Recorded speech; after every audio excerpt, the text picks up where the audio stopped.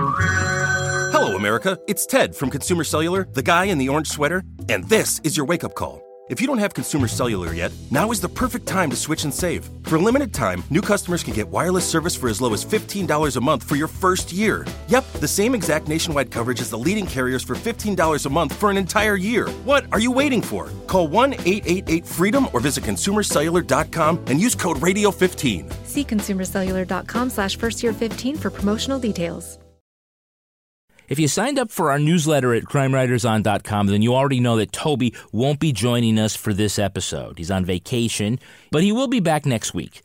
If you signed up for our newsletter, you also know that Rebecca and I have a book coming out on Tuesday. It's called Dark Heart, a true story of sex, manipulation, and murder. And you can pre-order it right now and help us have a big opening week. And if you haven't signed up for our newsletter, but you love the show, you should go do it right now. Unless you're listening in the car, and wait till you get home. Head on over to crimewriterson.com and sign up. And while you're there, you can also support the podcast by making a small donation using PayPal or Stripe. Or, of course, you can bookmark our Amazon link and use it to do all of your online shopping. So I mentioned Toby won't be here on the show this week, but before he left for a vacation, we made him do one little thing. So here it is.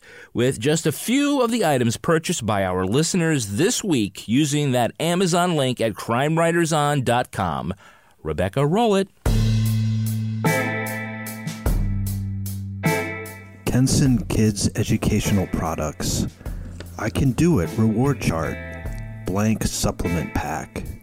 5 blank chore pieces that you can customize. Avon Skin So Soft Bug Guard plus Picaridin Aerosol Spray. King Size Safe Rest Premium Waterproof Lab Certified Bed Bug Proof Zippered Mattress Encasement. Fits 12 to 15 inches high. Designed for complete bed bug.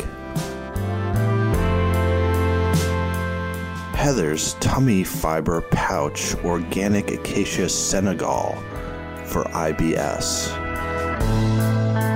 Van Halen Steam Rock Fever Civic Center 1979 Live Concert Retro Art Print. Poster size. Print of retro concert poster.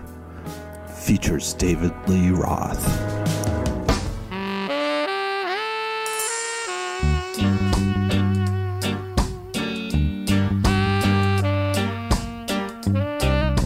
I'm Rebecca Lavoie, and this is Crime Writers on Serial, Season 2, the podcast about a podcast and also about journalism, pop culture, true crime, and occasionally other podcasts.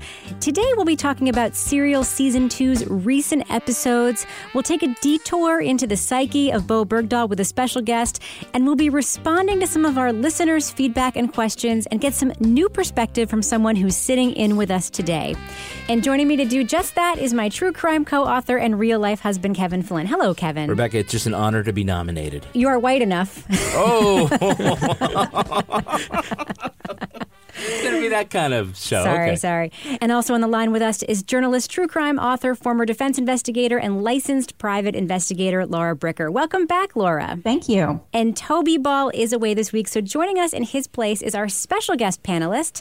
He's a public radio journalist and host of the excellent podcast called Outside In. He's also a certified PT stud, Sam Evans-Brown. So happy to be on. Welcome to the Crime Writers Thunderdome, Sam. So just checking on your qualifications first, have you ever written or reported on a crime at all? Yeah, actually, so early in my public radio career, I was just general assignment, and I was the low man on the totem pole. So if anything ever happened in the middle of the night, I was the guy who got called. So I remember I was on the job for maybe a couple months when Chief Maloney was shot, and I had to saddle up and head out to the Seacoast where there had been a couple of police officers who had been shot by a criminal. Oh, that standoff situation. Yeah, right? yeah. Right. Okay, so you're qualified. Are you only barely, very, very barely. Now, are you qualified said, for Toby's seat, are you in fact a wet blanket? I would say that in terms of tone, I feel like I'm kind of the anti-Toby, but I am kind of a skeptic. I force myself to ask the devil's advocate questions a lot, which I feel like Toby does kind of as a reflex. Well, one of the things that I've been thinking about, what we would ask you about, because you are a working public radio reporter, and one of the big questions we've had... And you listen to Serial. You listen to Serial, yes. Yeah. You listen So to you're Serial qualified for the panel. Yeah. You That's all are. it takes. It's the one requirement. Oh, well, way to set the bar low, Kevin. Is that you do a lot of stories. You do this long-form now podcast, Outside In, and I've actually heard a lot of your edits in the newsroom, so I know what your approach is. And I'm wondering, one of the things that we've talked about a lot this season with this story and how different it is than season one is the use of all of this secondhand tape of the main character in the story and whether or not Sarah's lack of direct contact with Beau is changing the narrative at all or making it less compelling. And I'm just curious to know, I know it's a big question, but let's just start there. What are your thoughts about that? Well, it's certainly, you use what you got, right? And so this is what she's got. I do think it is definitely affecting how she's telling the story. And in particular, I mean, you all touched on this last week. The way one perceives someone with a quote-unquote mental illness, especially when we're talking about a personality disorder, I think is really different when you haven't had an interaction with that person yourself. And in particular, I think a lot of the people who have met Beau and know Beau are able to sort of explain away, oh, that's Beau being Beau, we heard, with the Ayn Rand email. And I think what a lot of that comes down to is when you have someone who has a personality disorder, it's just them. You don't think this is someone who's broken. You think this is just someone who's kind of a weirdo. And you're able to sort of commiserate and, get past it. Whereas if you get someone who you've only heard them talking to someone else, you've never perhaps seen them face to face, and then you're handed this diagnosis, it feels much more clinical. And I think that we see that in the way that she sort of took that diagnosis. One of the emails that we got this week was somebody saying that, I think maybe it was on Reddit, somebody saying that our approach is that we're very fangirl of Sarah Koenig. And I don't necessarily feel that way. But Sarah Koenig, I think her sort of distinctive style is to just be measured. And, you hear the way that she does that in her delivery. She'll be like, well, I don't know, And you hear her do that with this. We heard her do it with Serial Season 1. What do you think of that approach? She doesn't do the declarations that you would hear a narrative journalist do sometimes where she does do it, but then she sort of also throws in that very carefully weighing stuff. Well, when we talk about, whether you all are fangirls or fanboys or not, I think... Yeah, thank you, fanboy. Yes, can be. We're fans. Or fans could just be fans. I think that, where I hear that as a listener to both your podcast and hers was how much you guys really, really loved the first season. And for me, Serial Season 1 was great and I enjoyed it and it was sort of important in a lot of ways. But after the first couple episodes, there wasn't enough in the story for me to really feel like it merited the episodes that it was given. It was sort of like, okay, it's complicated. We don't know what happened, but there wasn't enough there to really keep me as wrapped as you all were. Whereas with Season 2, I'm actually much more thrilled with the story because there's so much to it. I mean, you can just keep going in and in and in. And I mean, it's 5 years worth of material as well, both sides of an ocean. So I think that I hear that when I listen to your podcast, that you really like the first season and the second season is kind of a come down just because it's almost like it's not the first season. Well, what do you think the best part of Season 2 has been? I didn't really get into the Bergdahl news when it was hitting, so I came into this cold. You're a reporter, by the way. I'm just going to point that out. But on a very specific beat. I keep forgetting. I could talk You're all public about radio. I could tell you all about the mercury and air toxics rules if you want. He was hiking, though, so you should have known some of that. So I came into it pretty cold. I mean, I knew the basic outlines of the story, but in a lot of ways, I think that made me kind of the target audience for this. I mean, the people who already had done, a huge amount of research themselves, I think are going to have an opinion starting out. Whereas for me, it was just like, this guy came home, there was talk, maybe he was a traitor, there was some political posturing, and that's all I knew, basically. So for me, it's just been fascinating to hear the story. It's like, oh my God, this guy, what he went through, and the fact that he became the sort of Rorschach test politically, it's just fascinating to hear. So if we were to ask, what is my favorite part so far, it's been hearing who Beau is and hearing about how you've got got this kind of a goofball weirdo who stashed a Morningstar or whatever the heck it was under the counter at the coffee shop, winds up, trying to Tea-shop. Tea-shop, right. Trying to be Jason Bourne over in Afghanistan. I think it's interesting, too, and I actually think this season is a lot stronger than last season. One of the things that you may not know is that we only actually recorded like 3 episodes about last season of Serial, so... We got into it late. We were talking about like the whole thing in 3, so we were... I don't know, I think our big question, though, and this is that keeps coming up over and over again, and Toby always asks it, so he's not here, so why don't you answer it for him? Maybe he'll listen back, is what is the question? I think the question in season 1, it changed. It started out as...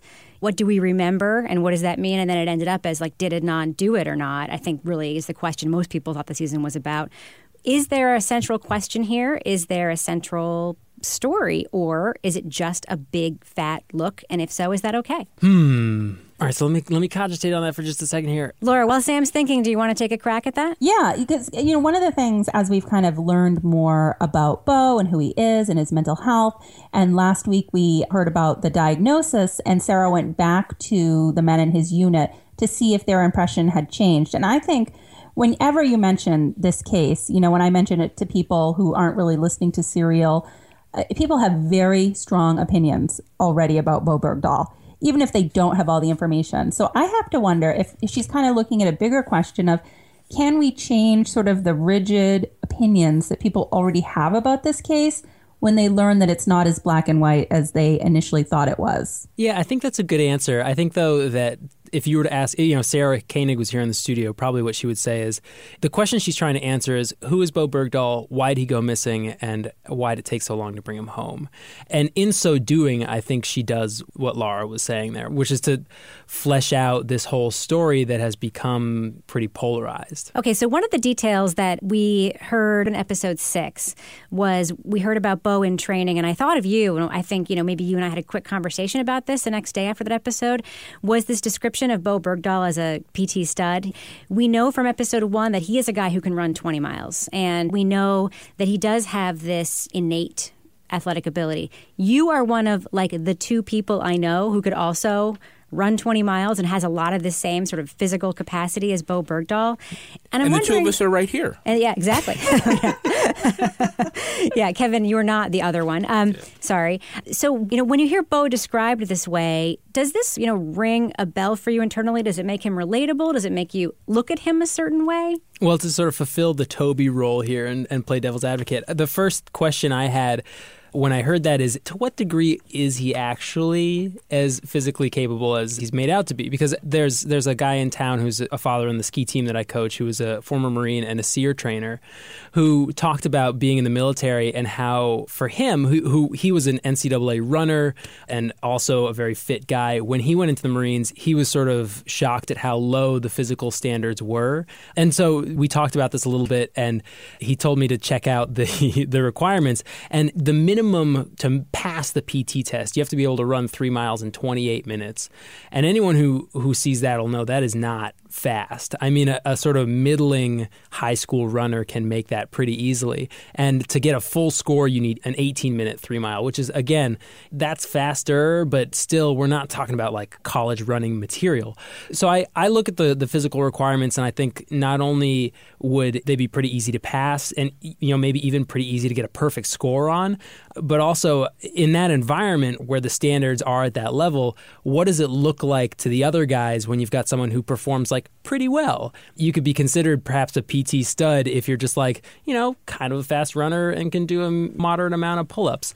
So that was my first question is it kind of like big fish in a little pond syndrome where he thinks he's the man because he's surrounded by folks who aren't that fit?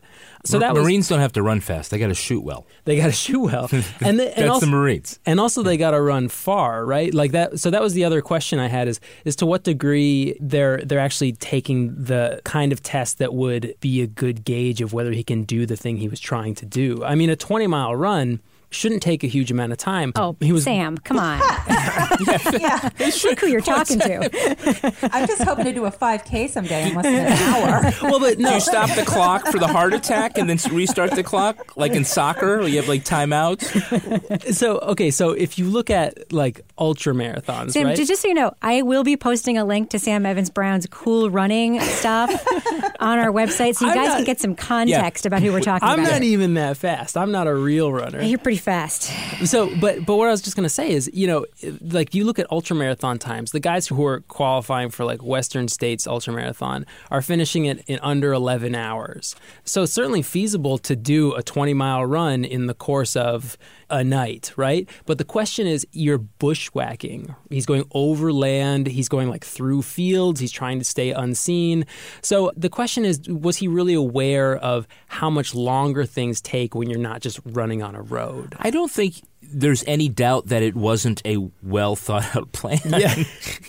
I think even he will admit, maybe, it took him about 20 minutes to realize, maybe I shouldn't have done this. Well, that's one of the things that I want to talk about because I think that we left, I was so focused last week. I think we were all really focused on the diagnosis of the schizotypal personality disorder. And then we got into that long conversation. And there are some threads that I'd love to pick up about episodes 7 and 8. Some things that we didn't get to. Some things we didn't get to. So let's start with the big one. Let's talk about Mark Boal and his belief about Beau's story being true because, as he says, Beau simply didn't pack for a longer, more permanent excursion. That was a very interesting bit of proof he threw out there. I kind of think you could see it both ways. Maybe he was planning on leaving permanently and so didn't take the computer, mailed it. I don't know. Kevin, what do you think about that? I think it was really super simplistic, yet I think it was extremely enlightening. I mean, you can argue about whether he really wanted his computer or not, but he didn't, if he were going away for a long time,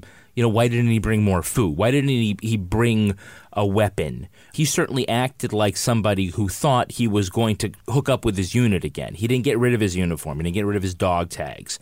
One of the things that they're going to have to prove at court-martial to convict him of desertion is to prove that he had intentions of permanently leaving and never coming back. So whether or not kind of what he took and how he prepped is something that they're going to look at.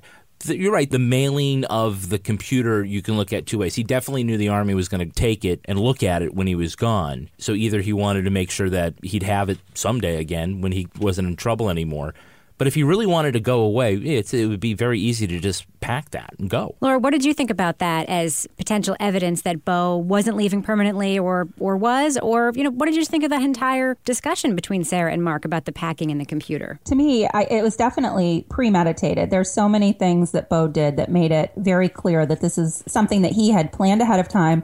It was premeditated but poorly executed. So I don't know if he even knew what he was planning to do, quite honestly. I think he planned ahead of time. He wrote people emails. He sent some letters. He sent the computer home.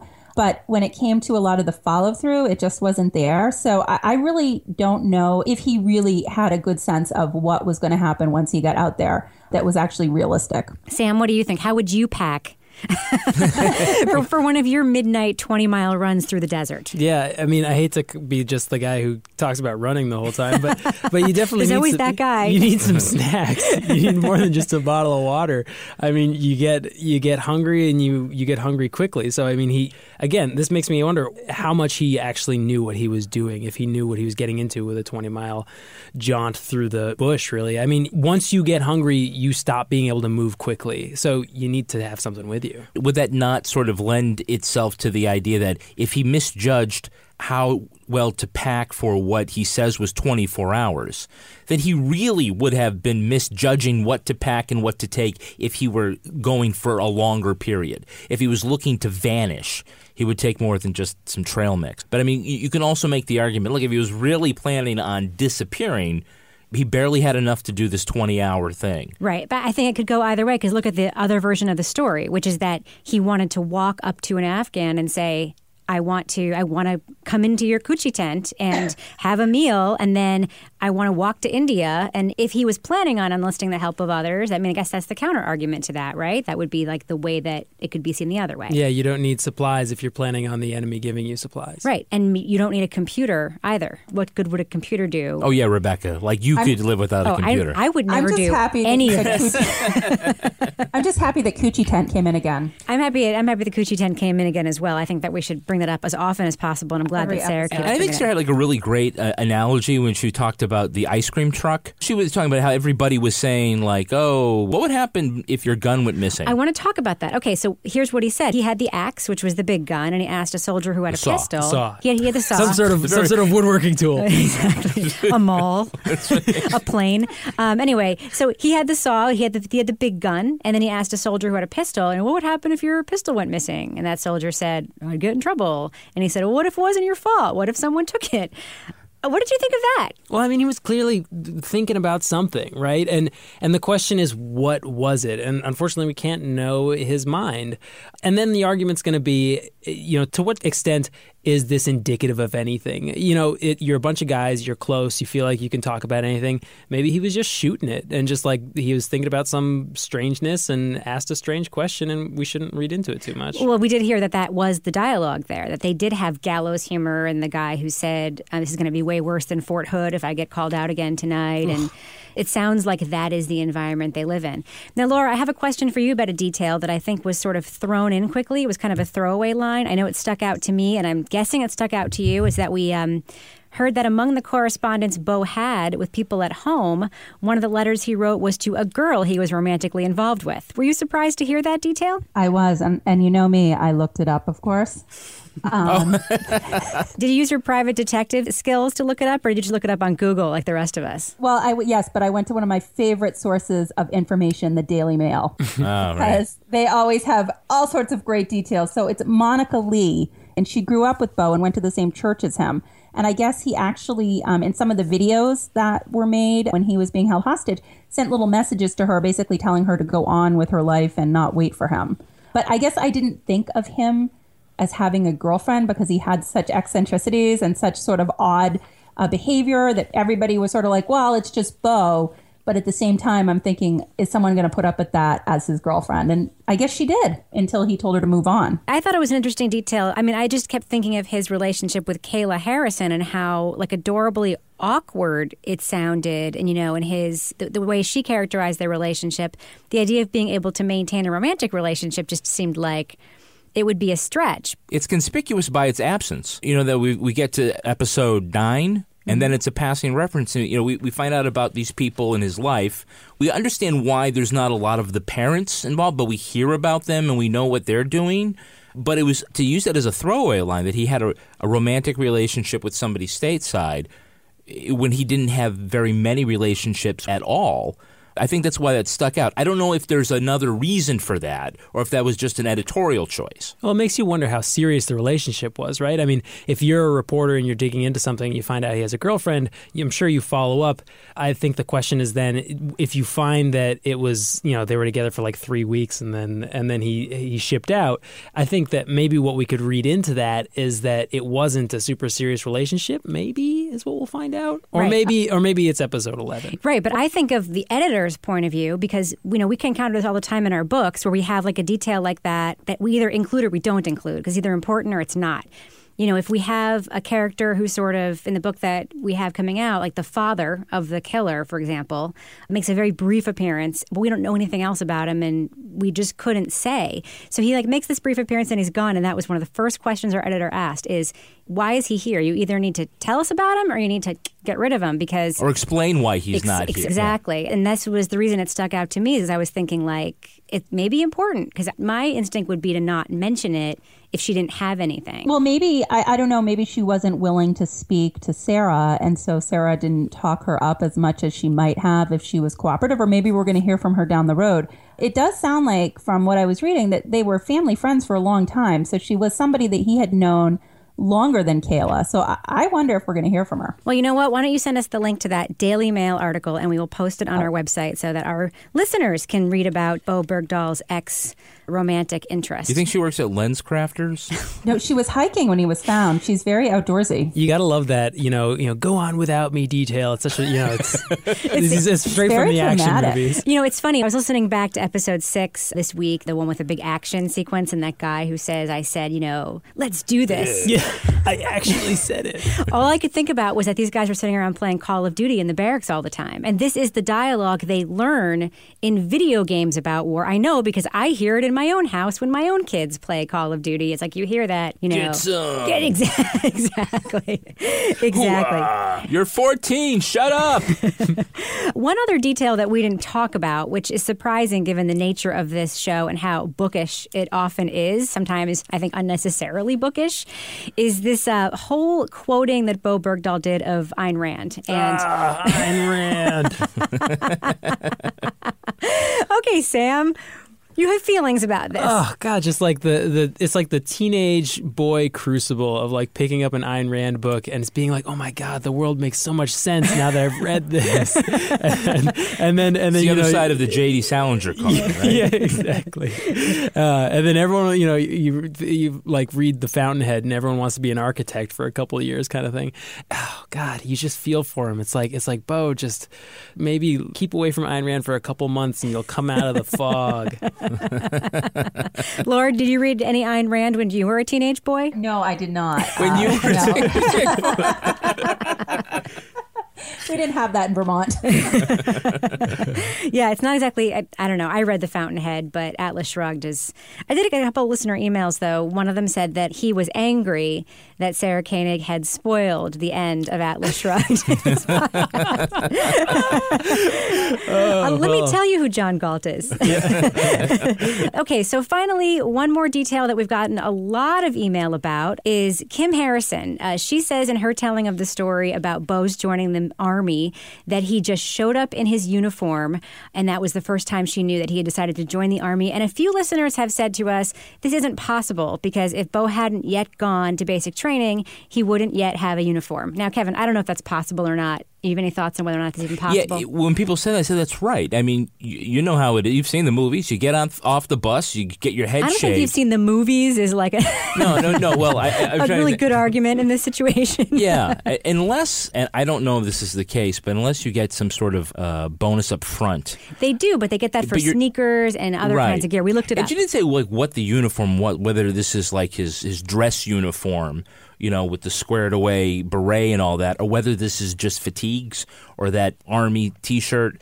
But she doesn't know if he went to the Army-Navy store and bought this. Well, that's what I was going to say. That would sort of fit with Bo's personality, don't you think, with all these sort of magical quests that he goes on? I really wouldn't be surprised if he went out and just went to the Army-Navy surplus, like, you know, and got himself an outfit. For the scene, because he knew how it would play, and he was just like... the dramatic effect.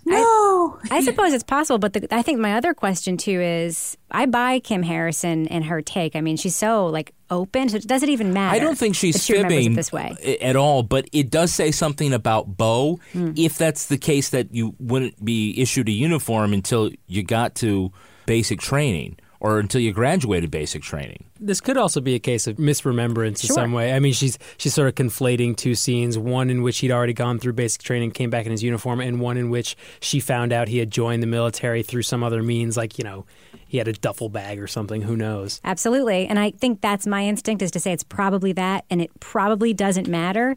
But it's amazing how angry people get when you get the thing wrong that they know about. That's like a phenomenon that we see over and over again. And Sam, I know that you see in your reporting over and over again. Someone thinks they know the story, you report it, you maybe don't get a detail right or don't include a detail, and they flip out, right? Yeah, I mean, don't even get me started on energy reporting. There's so many details to get wrong. Is it turbine or turbine? Have you made a decision on that yet?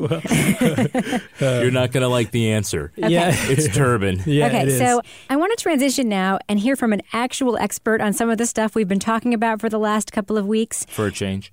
For a change, exactly. Dr. Robert Eckstein, he's a professor of psychology and justice studies at the University of New Hampshire. He got on my radar after I heard him on the Missing Maura Murray podcast. He basically contacted them and, you know, gave them a little bit of information about... you remember him. He was a good episode. He was very, very good. I thought he did a great job adding some weight to that speculation-heavy show. And I kind of thought, you know, maybe someday we could reach out to him and he could add some weight to our show. I think the recent revelations about Bo Bergdahl on Serial Season 2 have given us that reason.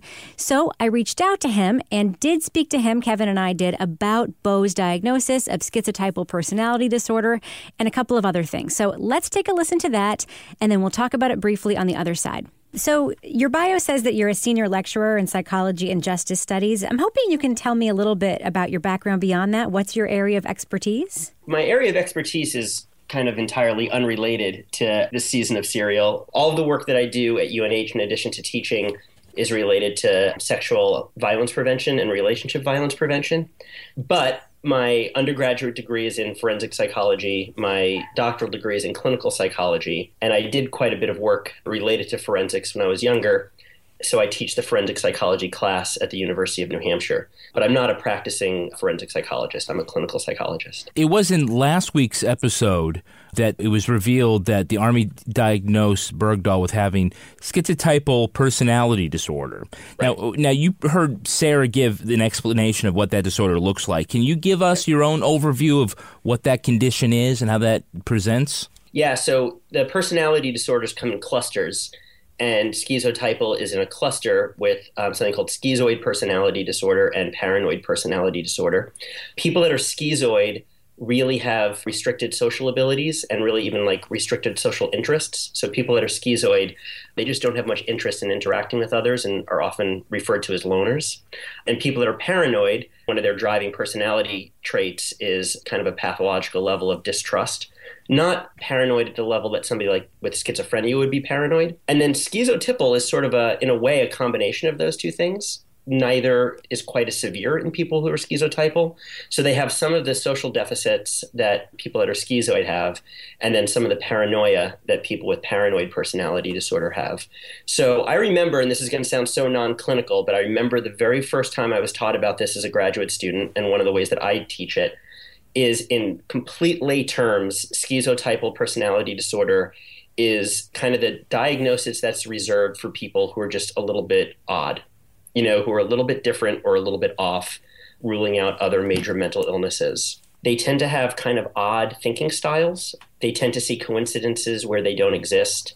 They tend to draw really irrational conclusions from unremarkable information or unremarkable data.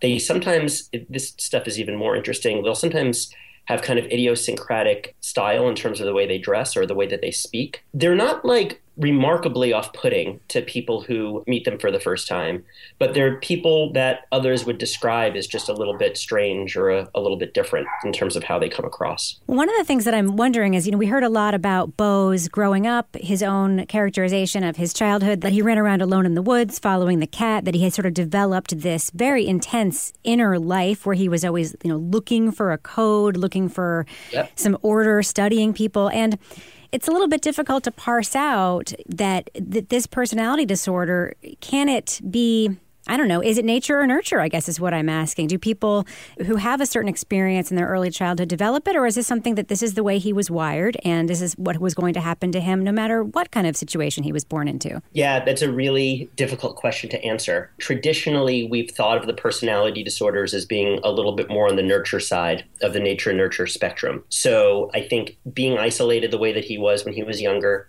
I don't know enough about the type of homeschooling that he got, but if there was a really kind of religious kind of fundamental element to his homeschooling that involved unique belief systems or isolation, you can imagine that happening. What's interesting, though, about schizotypal is there are a lot of experts who actually consider it more of, part of the schizophrenia family. And we know that schizophrenia is much more of a biological condition. In the United States, we use the DSM to organize mental illnesses, and schizotypal is a personality disorder. In the ICD-10, which is more of an international code, it's actually clumped together with the psychotic disorders. As far as we've come in psychology and as much as we know about the biological underpinnings of most mental illnesses, the exact balance of nature versus nurture is still, the jury is still out on that for most diagnoses. You sometimes have people where, after the fact, you can diagnose them and say, their disorder was a contributing factor into the crime that they committed. It seems like in this case that just the precipitating factor is that he was odd and had some sort of unusual thinking, which just led him to leave the outpost and walk into a kidnapping. Yeah, it's so interesting because the whole season it's been kind of building up to that. And in a way, the explanation, although really interesting, is pretty simple. This idea, and I've been saying this for several episodes, kind of listening to it and talking to my wife and talking to other people, this idea that everything that I'm seeing kind of on the ground with his group, he was having such problems with that, and he was so concerned with the quality of his leadership and that he and his comrades were, being put in harm's way. This idea that I will go cause an alarm, and then once I do, and I explain to everybody what I'm seeing, they'll forgive me and they'll understand that this was necessary. That leap in logic is pretty unusual. I mean, that's a pretty big leap to take, that on one hand, you're really concerned about the way that the military is conducting itself. And on the other hand, you feel really confident that if you cause enough of a disturbance, you'll get the right audience and they'll listen to you. That is such a unique and idiosyncratic belief. I don't want to say that that's typical of somebody who's schizotypal, but that type of thinking is really consistent with somebody who's schizotypal. We heard that Bo, when he was a teenager, worked, and it seems like he continues to work now on reconciling his point of view with reality. For example, one of the things I thought was really interesting in episode 6, when we heard about him in training, and we heard that he was characterized as quiet, and then we heard Bo say in his own words, you have to be quiet, you have to listen, and then you have to be helpful based on that listening.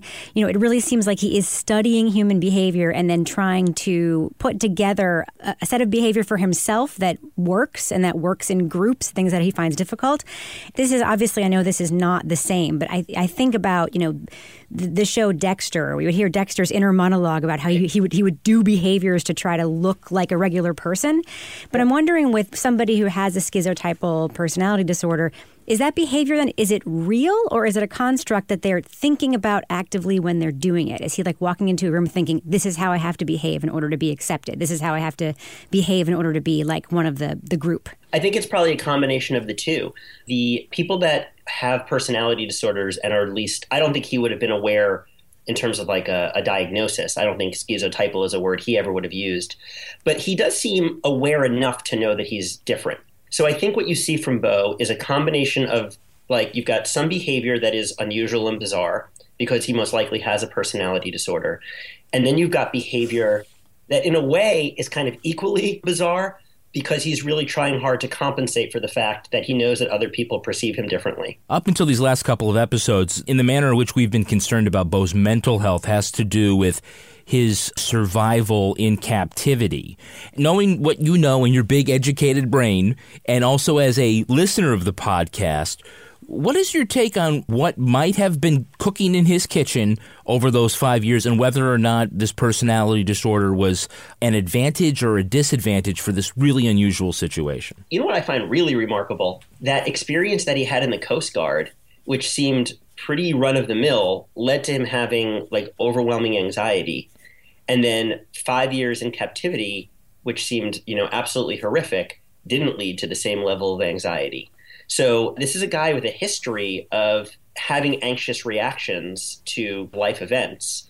People who have schizotypal personality disorder, if they show up for therapy, they're not saying I have a personality disorder. They usually show up because they're experiencing some depression or some anxiety or just trouble socially that's bothering them. So it's really fascinating because he's got a personal history of responding with anxiety to kind of difficult life situations. And then he's thrown into the most difficult life situation imaginable, and he seemed to handle it really well. So I think to some degree, people that are schizotypal do spend a little bit more time in their heads and sometimes overthinking things, kind of being obsessed with codes and kind of their way of being.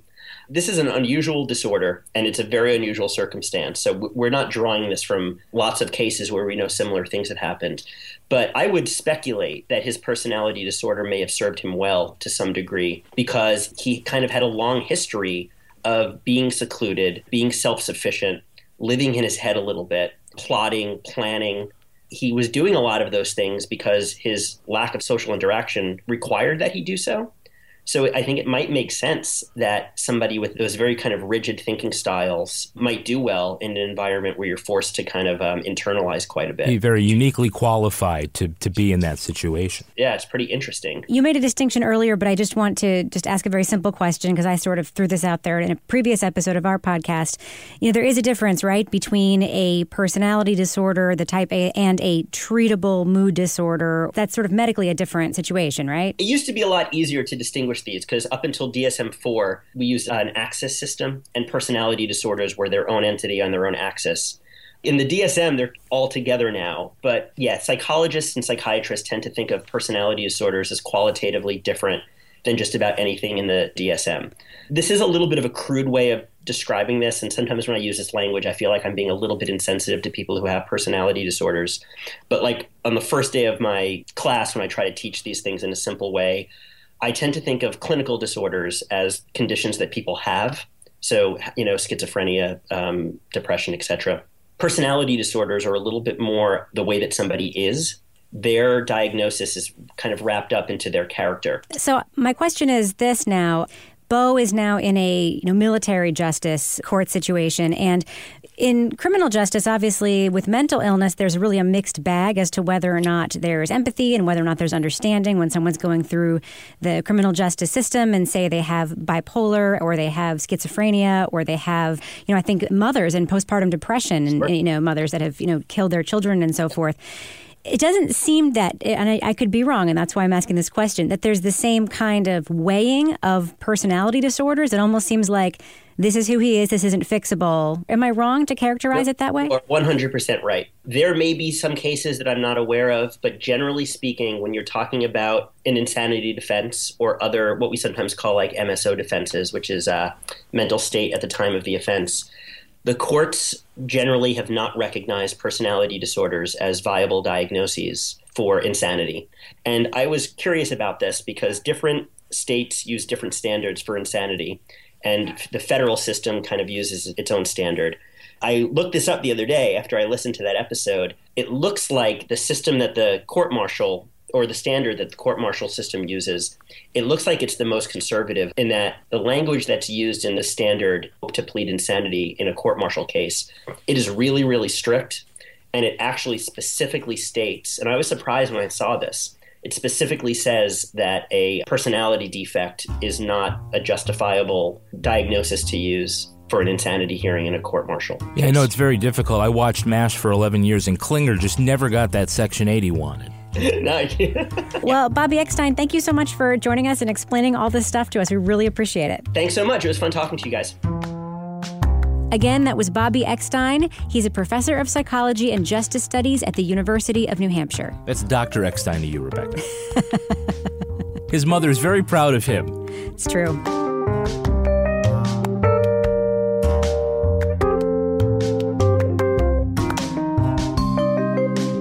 Laura, I want to ask you a question. All right, I'm now, here. If you lived in Wisconsin and something terribly bad happened in your trailer and you need a mattress right away, would you not go to Casper Mattresses at Casper.com? I think I would. Absolutely you would. Yeah. Today's podcast is sponsored by Casper Mattresses. Oh, my God. Obsessively engineered American-made mattresses at a shockingly fair price. And now you can get $50 towards any mattress purchase by going to Casper.com / was that a /? It's just slash. It's a slash? It's just, you just say slash. Casper.com / crime. Use the code crime. Listen, you spend about a third of your life sleeping. All right, I'm going to interrupt you there. All right. How much of your life, Kevin, do you spend sleeping? Is 5/12 more than a third? I spend a lot, but it's about quality and not quantity. It's an investment. It's an investment. Sam, have you ever been mattress shopping? No. I know that you have because you don't like to buy anything. I have. I bet your mattress is like secondhand, right?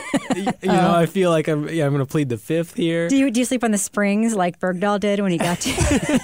just sleep right on the floor. Laura, have you been mattress shopping? I have. I'm sort of like the Princess and the Pea. I definitely like the soft mattresses, the pillow tops. So I went around and laid on all the mattresses, of which is a little weird because you're thinking who else has laid on these mattresses. But you know what? That is gross. This is why you want Casper, because they send right to your house. In the mail. In a box, a mattress. How heavy is it? Oh, it's not that. I mean, it weighs as much as a mattress does, but it's like, it is like the coolest thing. It is in a box, and it opens up. I'm going to say it's not like when we have to tell Laura. Casper sent Kevin a mattress.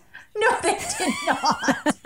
Just Kevin. It's a single. Why did Kevin get a mattress? He puts it on top of the bed on his side. We actually gave it to our son because he needed a new bed. But it is pretty cool. It comes in a box. Can I finish the mid-roll? All right, go ahead. Is it comfortable? I think it is. I laid down on it for a little bit. It seemed pretty comfortable to me. I have to say, the fact that it came in the mail was, I thought, a huge advantage. Yeah. Now, you don't have to, roll around on mattresses in a store that a million other people have been on. You get this mattress, it's mailed to your house.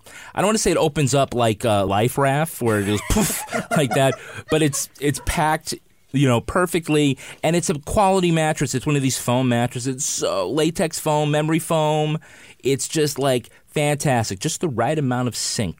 And you get to try it for 100 days. If you're not happy with it, you can send it back. But you can save $50 by using that code CRIME at checkout. So seriously, if you're thinking about buying a mattress, use our code, because then Casper will know you heard about it on this podcast. Sure, it's $500 for a twin-size mattress and $950 for a king-size mattress.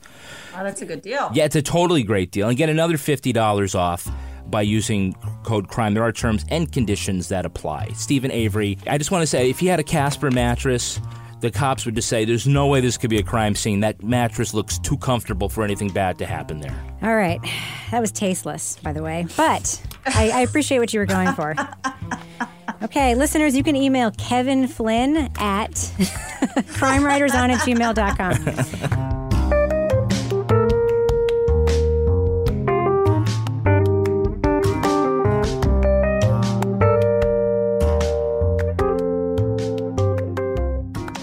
We just heard Robert Eckstein there, and part of what we talked about was the fact that, Beau's schizotypal personality disorder was likely an advantage to him during those 5 years in captivity, but then could specifically actually harm him in the legal process he's going through right now in the military. Laura, in your experience in the civilian criminal justice world and, the treatment of treatable mentally ill people, we know obviously it's all over the map. It's not necessarily always helpful to a defendant to have a diagnosis.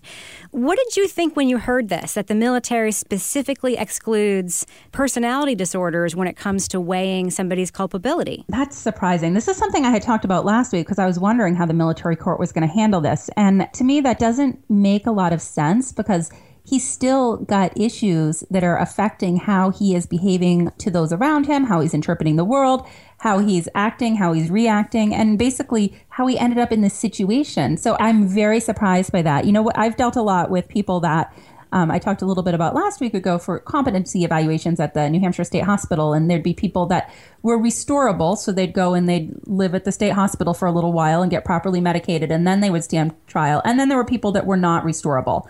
And in those cases, a lot of times cases were sort of negotiated down because it was clear that mental illness was, to blame and played a big part in what happened.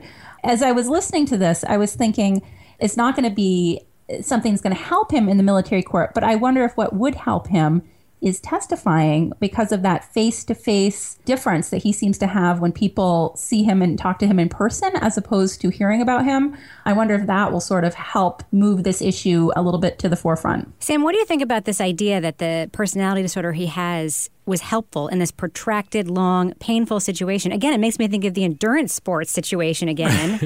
And is it masochism? Well, the ability maybe to run 20 miles without a whole lot of water, and like this idea that if you're in here, you can endure. I mean, does that ring true to you, or what does it sound like to you? Well, even before we heard the diagnosis, I was thinking that this whole sort of way of seeing himself that he had, of sort of like I'm the last action hero kind of thing, probably was helping him in his captivity because he was seeing, as if you're watching the movie of yourself as opposed to just living this experience, it really helps you to sort of rise above. If you're thinking, just like X person from the movies, I'm enduring and stoically surviving, as opposed to just sinking into deep despair because it's year 4 and here you are still getting cut by some dude with a razor blade on your chest. Living in a cage. Yeah. I mean, so I gotta believe that the framing of his captivity that he was doing was probably helping him endure. All right, well, let's move on to some listener comments and questions because we got some really, really good ones. I'm going to start with what I think is one of the most interesting emails we've ever received. Are you guys ready for this?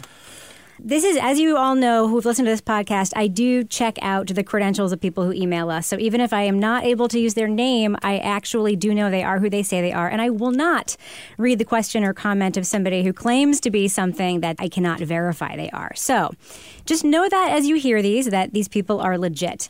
This is from someone named D, who, by the way, knows Beau Bergdahl and the Bergdahl family personally and has known them for most of their it sounds so strange to say, but I don't want to be too revealing about who D is. Most of their life, because Haley is a very small town, of course, and people who live there know each other. So here are some of the things that Dee wants our listeners to know about Bo and his family. Number one, they are very religious, so saying things about women that would be demeaning would never be allowed.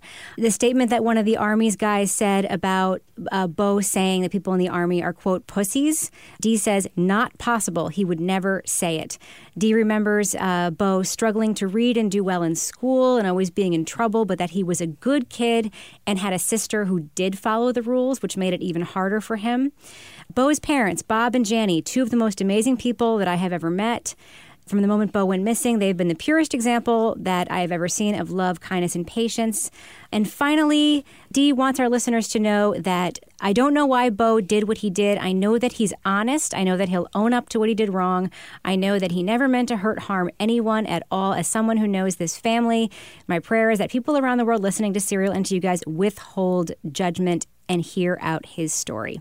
Of course, Dee also says that Dee loves our podcast, as do all of our emailers, which I really appreciate.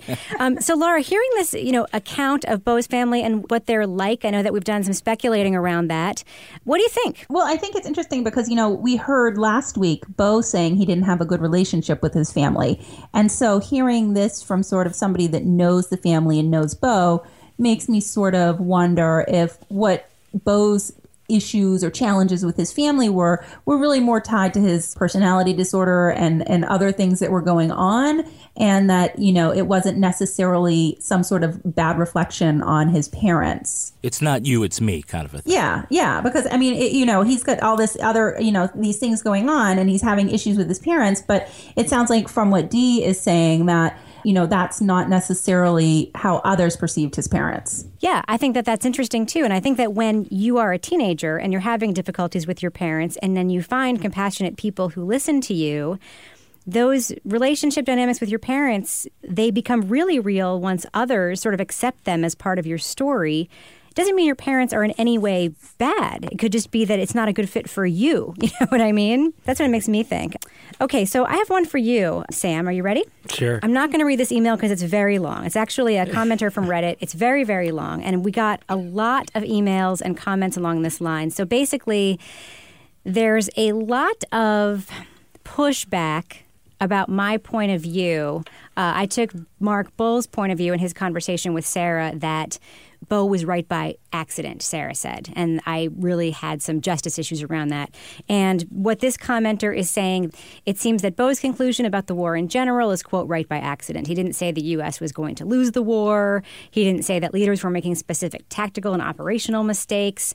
He was fixated on two minor and relatively inconsequential data points in the vast set that was the war, and he believed they tied into why the war was being lost. So this person basically, is sort of on the Sarah Koenig side of it, and we got into some detail. And I know that you had some reaction to that part of our conversation also, so I'd love to know your thoughts on that. Well, I will say I kind of struggled even to figure out what you were arguing exactly. You're not alone. Yeah, the rest of us were like, "What the hell, Rebecca?" Yeah, maybe. So, have you had a chance to sort of reformulate, and maybe you could give us the? You want to walk that back? Well, not walk it back, but sort of like the purest, most distilled form of what you were arguing. Sure. I just don't like the idea of somebody who might not be able to cope with it being told that what they're saying is wrong just because they can't cope with it. So I'm not sure that that's what Sarah was arguing per se. I think what she was saying is that Bo didn't have enough evidence to make the argument that he was making. And it was, in fact, correct. But that was not because he had so we're using data point, right? He didn't have the data points to back it up. So I think right by accident is maybe the kind of a derogatory way to put what she's saying, which is just that Bo was right, but he was really just sort of winging it. It was good luck that he was able to get it right. All right, so Kevin, I have one for you. All right. I apologize to Tracy, the writer of this email, because she wrote such a long email, and I'm going to distill it into 3 quick bits. Basically, Tracy is a mental health professional. Tracy says, the tragedy of the Bo Bergdahl case is not about whether he walked away from his post or that the military spent millions of dollars and thousands of hours on his recovery, the alleged breakdown of command, or even the mental health of Bo himself. The tragedy will come when all this is said and done, and no one from the military admits that the greatest failure of this entire operation can be pinpointed to the moment when the world heard loud and clear that the military does not want to know the fuck about anything in regard to the mental health of their soldiers. So she is referring to that conversation that Leatherman had with his superior that someone should talk to Bo. Tracy then says, all these men were once little boys growing up playing G.I. Joe. G.I. Joe never found his way to a therapist's office to discuss stress or depression or anxiety. We don't know that. It's true, we don't. Bo's behavior was outlandish and unfortunate, but I would venture to guess there are thousands, if not more, men and women who are receiving the message over and over again that their mental health is not of concern. She hopes that Serial brings to light the darkness of mental health in the military, that it's real and honest and disgusting. Cobra Commander did go to therapy once a week. Yeah. You know, I think that that's actually very true, and this is something we've seen long before the Bergdahl story, which is the military reluctantly coming to terms with the fact that the biggest casualty of the war is stress and PTSD, and has always been. And their approach, which has always been stuff it down, be tough, toughen up, that has not worked. While they obviously give a lot of attention to sort of the new medical concerns of this generation of soldiers, dealing with wounds from IED, traumatic brain injuries. You know, the other one that is much more common and more prevalent is post-traumatic stress. And it's like if you had a soldier who was in the field and he was bleeding, you wouldn't run past him and say, stop bleeding. You would help him. And he doesn't do his unit any good if he's wounded and, you know, he's trying to fight, but he can't because he's wounded. He doesn't do his unit any good if he, for lack of a better term, if he can't get it together, if he's struggling mentally and emotionally with his mission. I don't know what's going to happen. I just really hope long-term that we have a better understanding and appreciation for that. So here's a very interesting one that I think goes right to the kinds of things that we like talking about. So I'm going to give you all an opportunity to respond to this one. This is actually from a Reddit user, Gary1717. He says, I do think the second season is a dud. And then he has a little bit of criticism about, Sarah's delivery of it. You're wrong, Gary. But he loves our podcast, so I can forgive him for his not enjoying Sarah's delivery. Anyway, he says, this thought occurred to me while listening to this week's episodes. Sarah Koenig made a certain dramatic promise this season that Bo Bergdahl's reason for leaving his post would offer a payoff later in the series. They didn't. He clearly wasn't qualified to criticize his commanding officers, and his actions put many more needlessly at risk. The most interesting thing about his experience is his bravery while being held prisoner. As dumb as he was in leaving, he did show tremendous courage while a prisoner, and he did manage to escape more than once. I think the show erred by suggesting that Bo Bergdahl had legitimate reasons for his actions. The much better route would have been to emphasize his time as a captive. So, what do you think about the idea that the second season should have been rearranged so that it climaxed with the episodes describing Bo Bergdahl's time in prison and disposed with the unsatisfying contrivance that he might have been justified in leaving the base to draw attention to military injustices? Laura, what do you think of this idea about rearranging the season? Do you think that his being in captivity was more climatic and should have been sort of the apex of the story arc? No, I actually like the way that it's structured. Like Sam, I really had a very superficial knowledge of this whole case. So I think it also sort of set us up as listeners because we're hearing in the beginning what he went through and, really getting a sense of that. And then we're hearing the backstory. And I'm hoping that we are going to have the payoff in the end and that this sort of setup is going to lead to some sort of a revelation that's going to make us all sort of really come away with this with some real deep thoughts about what happened and maybe thinking about things in a much different context than when we went in. The season's not over yet. We don't know what is to come. I would quibble with the interpretation of what Sarah was saying, that she was going to set it up so that he had some sort of legitimate reason for running off. I think that what she was saying is that I'm going to explain why he did and perhaps explain maybe his motivation, which is not the same as a justification.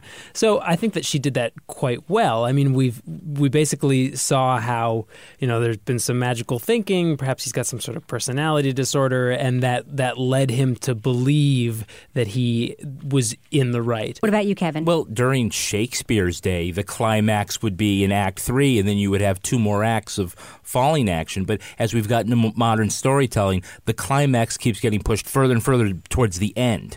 And we're not at the end. So we're only been through episode 8. So whatever the big climax is, it shouldn't come in episode 8.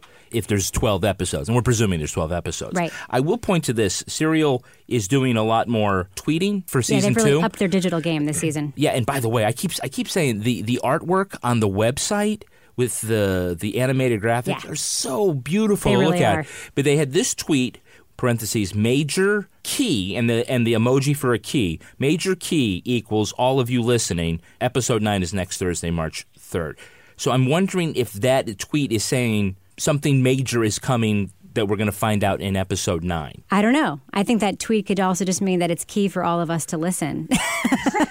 Yeah. Or else could be talking about the music. Everything's moving into a major key. You never know. And I'll say, so this has been another point of disagreement that I've made quietly to myself while listening to your podcast at home by myself. Oh, bring it on now, big boy. Is that there's been this debate that you all have had about whether we're going to have some big revelation. Has she got something that nobody else knows? And I don't think she does. I already thought it was a major coup to have those unnamed government workers who were talking about Tampa ladies. Exactly. That was yes. great. So, that was already sort of more than I was expecting. And maybe there'll be a bit more of that, but I don't believe that there's going to be some sort of huge revelation that changes how we see the Bergdahl case. I honestly think what Serial is trying to do is bring forth this story in all of its fullness that can be done by a reporter who doesn't have access to absolutely everything. I don't think it needs the giant revelation of a worldwide conspiracy or something for it to be satisfying. An X-Files style black oil conspiracy. Oh, that would be so awesome. So you think Obama then is going to be in episode 12 is what you're saying? No, you don't need you don't need that, but just the zoom is just, this is really interesting, and it's not just this little thing. The farther back you go, the grander it gets, and we keep getting teased that we're going to hear more about that, because what has to be part of the story is the cost that we spent to bring him back. That's something we haven't touched yet, and that would be something that would really be missing from the structure of the story. And we haven't even gotten into all the politics. I mean, there's been hardly any mention of politics, and that's got to be at least a whole episode to itself. Mm-hmm. So, I just think there's a lot to this story. It's why I like Season 2 better than Season 1. There's a lot there. There's a lot to dig into, even if there's no revelation. Well, it's time to move on to my favorite part of the show. Sam, are you excited about this? It's the crime of the week. Bum, bum.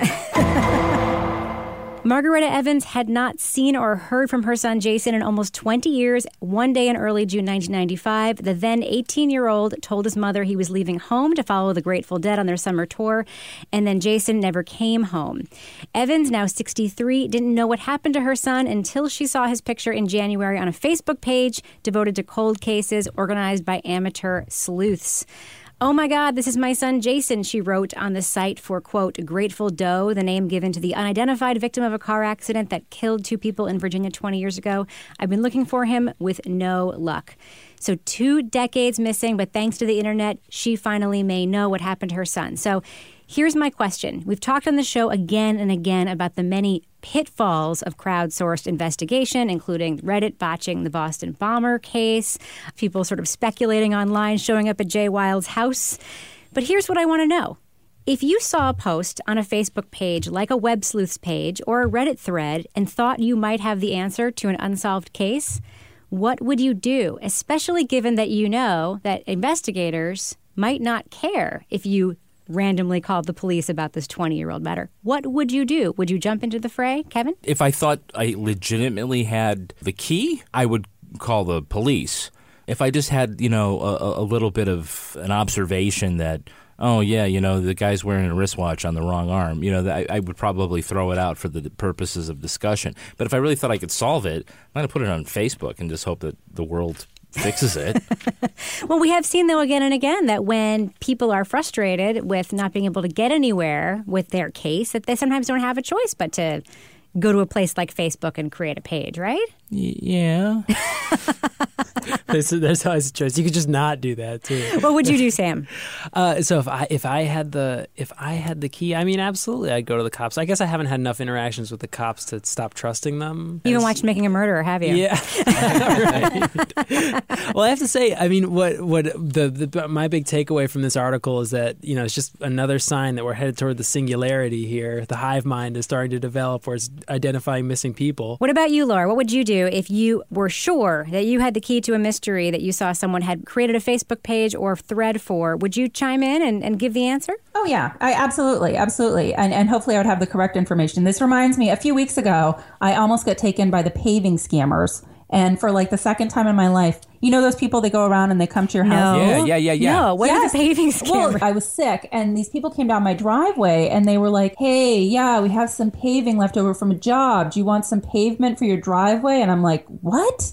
Well, this is a scam they do. And they go around, and then they show up, and then, they demand cash, and they demand more money. So I was so flustered that I threw them out, but I didn't get their license plate number. So hopefully I would do better if I actually had real information about an unsolved case than I did when I almost got scammed. Well, before we wrap it up, I just want to say Reddit user Moggy Mag Feline also thinks that she has something to add to our conversation in solving a mystery. And she says Toby is the real silver fox. So that mystery has been solved as well. So we should probably wrap it up on that note. Sam Evans-Brown, he's a reporter at NHPR. He's the host of the truly excellent podcast Outside In. Sam, what is this week's episode of Outside In about? So we did an episode about a 12-year-old who has decided that he is going to climb Mount Everest. He wants to be the youngest person to climb the 7 summits, which are the 7 highest mountains on the 7 continents. And we sort of dive into the real ethical questions there about agency and paternalism, and to what degree this is a great idea. A great idea? A great idea. I bet that's the kind of thing that sparked a lot of conversation around your little cubicle in the office. Oh, right? Yeah, everyone took sides. But that's what's great about Outside In is that's the theme. It's about how we use the outdoors. It's it's not just a nature podcast. It's about all those things. Kevin, how young is too young to climb Mount Everest? Do you think that those parents should let their 12-year-old kid climb Mount Everest? I'm going to listen to what Sam has to say and then come back with an educated opinion. Laura, what do you think? Would you let your son climb Mount Everest if it was what he really, really, really wanted to do and he was well equipped and strong and the trainer said he would be great at it? Ooh, I don't know. I mean, I had a hard enough time sending him down Black Diamonds this week. I don't know how I'd do with Mount Everest. Would you tell him to take his laptop and trail mix? Yeah. Send me a note. All right. Well, Sam, thank you so much for sitting in for Toby and joining us this week. And if our listeners want to find you on Twitter, how can they do that? I'm at SamEBNHPR, and hit me up. All right. How about you, Laura? You're on Twitter, right? Yes, at Lara Bricker, and it's Lara. And Kevin, how can our listeners tweet with you? I'm at Kevin P. Flynn. Hit me up, too.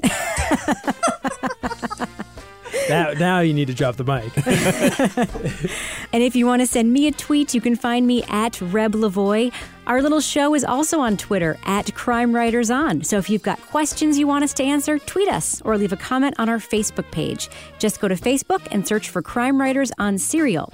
You can also send an email with your questions and comments to crimewriterson@gmail.com.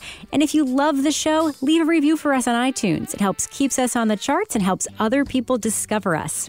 Our theme music was performed by the New York Ska Jazz Ensemble and used with their permission, and this show was recorded in the beautiful studios of New Hampshire Public Radio. You can find out more about all the Crime Writers at our website, crimewriterson.com. While you're there, do some shopping with our Amazon link. Check out our Buy Our Books page, or make a PayPal or Stripe donation to support the production of this show. On behalf of all the Crime Writers, thanks so much for listening. We will catch you later. That was very good. Thank you. You said it with feeling. I said it with feeling. I got some feeling in me. Hello. It's Toby. I've been wondering what you bought on Amazon this week. Can you just pretend to be Toby for a minute? 6-pound box of AA batteries. Duracell.